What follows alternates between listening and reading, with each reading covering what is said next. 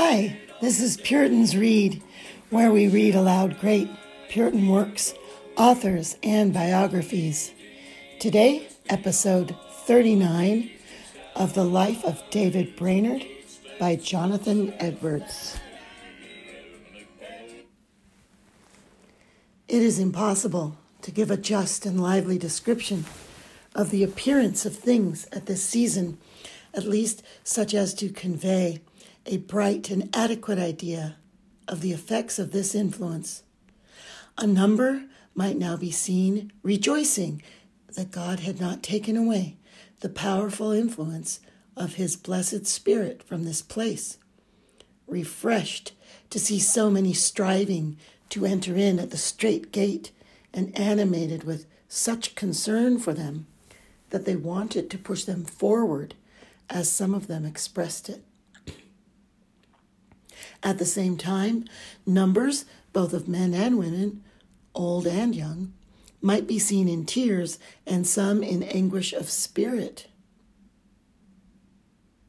appearing in their very countenances like condemned malefactors bound toward the place of execution, with a heavy solicitude sitting in their faces, so that there seemed here, as I thought, a lively emblem of the solemn day of account, a mixture of heaven and hell, of joy and anguish inexpressible. The concern and religious affection was such that I could not pretend to have any formal religious exercise among them, but spent the time in discoursing to one and another as I thought most proper and seasonable for each, and sometimes addressed them all together, and finally concluded with prayer. Such were their circumstances at this season that I could scarcely have half an hour's rest from speaking from about half an hour before 12 o'clock, at which time I began public worship, till after 7 at night. There appeared to be 4 or 5 persons newly awakened this day and the evening before, some of whom but very lately came among us. December 30 was visited by 4 or 5 young persons under concern for their souls, most of whom were very lately awakened. They wept much, while I discoursed with them and endeavored to press upon them the necessity of flying to Christ without delay for salvation. December 31. Spent some hours this day in visiting my people from house to house and conversing with them about their spiritual concerns, endeavoring to press upon Christless souls the necessity of a renovation of heart, and scarce left a house without leaving some or other of its inhabitants in tears, appearing solicitously engaged to obtain an interest in Christ.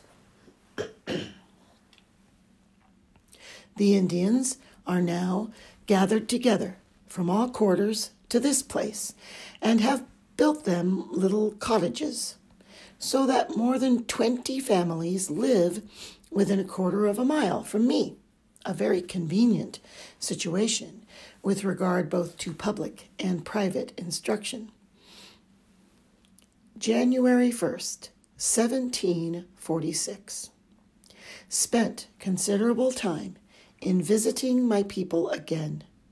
Found scarcely one but was under some serious impressions respecting their spiritual concerns. January 2. Visited some persons newly come among us who had scarce ever heard anything of Christianity before except the empty name.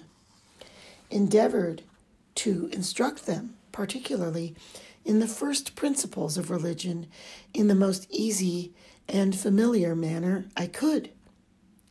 There are strangers from remote parts almost continually dropping in among us, so that I have occasion repeatedly to open and inculcate the first principles of Christianity. January 4, prosecuted my catechetical method of instructing.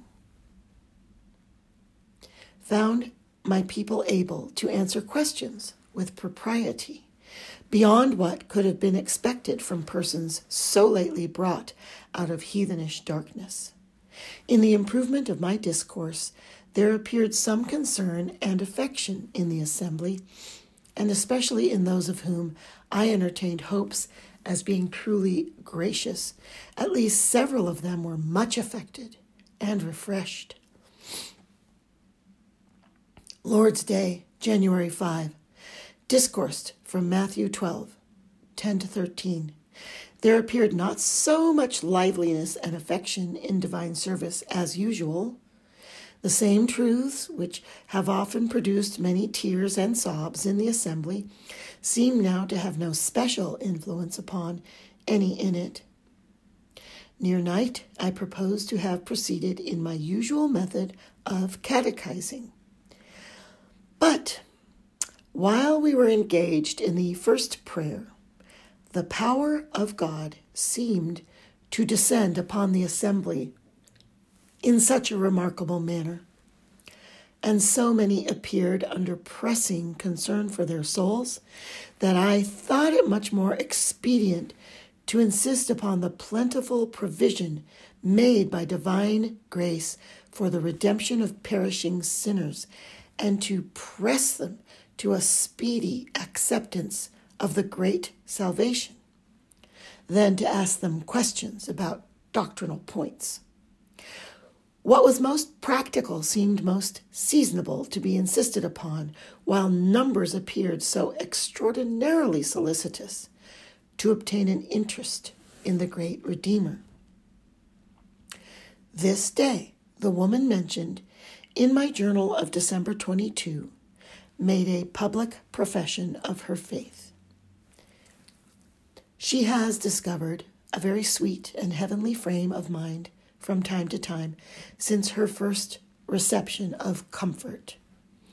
One morning, in particular, she came to see me, discovering an unusual joy and satisfaction in her countenance, and when I inquired into the reason of it, she replied that God had made her feel that it was right for him to do what he pleased with all things, and that it would be right if he should cast her husband and son both into hell.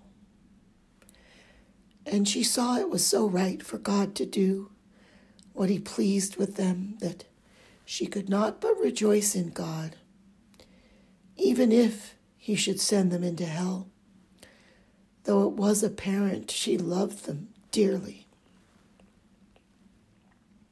She, moreover, inquired whether I was not sent to preach to the Indians by some good people a great way off. I replied, yes, by the good people in Scotland. She answered that her heart loved those good people so the evening before that she could scarce help praying for them all night. Her heart would go to God for them. Thus the blessing of those ready to perish is like to come upon those pious persons who have communicated of their substance to the propagation of the gospel. Lord's Day, January 12, preached from Isaiah 55:6. The word of God seemed to fall upon the audience with a divine weight and influence, and evidently appeared to be not the word of man. The blessed Spirit, I am persuaded, accompanied what was spoken to the hearts of many, so that there was a powerful revival of conviction in numbers who were under spiritual exercises before. Toward night, catechized in my usual method, near the close of my discourse, there appeared a great concern and much affection in the audience, which increased while I continued to invite them to come to an all-sufficient Redeemer for eternal salvation. The Spirit of God seems, from time to time, to be striving with souls here. They are so frequently and repeatedly roused that they seem unable at present to lull themselves asleep. January 13. Was visited by several persons under deep concern for their souls, one of whom was newly awakened.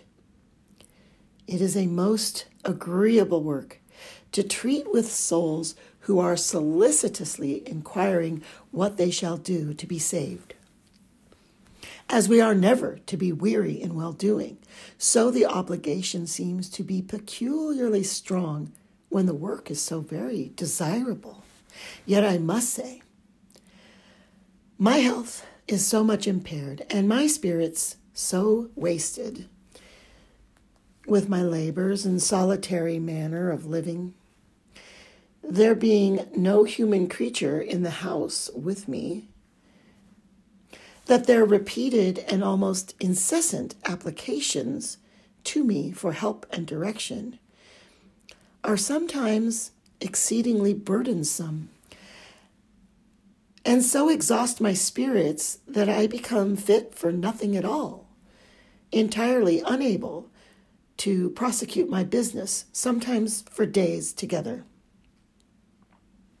What contributes much toward this difficulty is that I am obliged to spend much time in communicating a little matter to them, there being oftentimes many things to be premised before I can speak directly to what I principally aim at, which things would readily be taken for granted where there was a competency of doctrinal knowledge. January 14, spent some time in private conference with my people and found some disposed to take comfort, as I thought, upon slight grounds. They are now generally awakened, and it is become so disgraceful as well as terrifying to the conscience to be destitute of religion, that they are in imminent danger of taking up with an appearance of grace, rather than to live under the fear and disgrace of an unregenerated state. This concludes episode 39 of Jonathan Edwards, The Life of David Brainerd.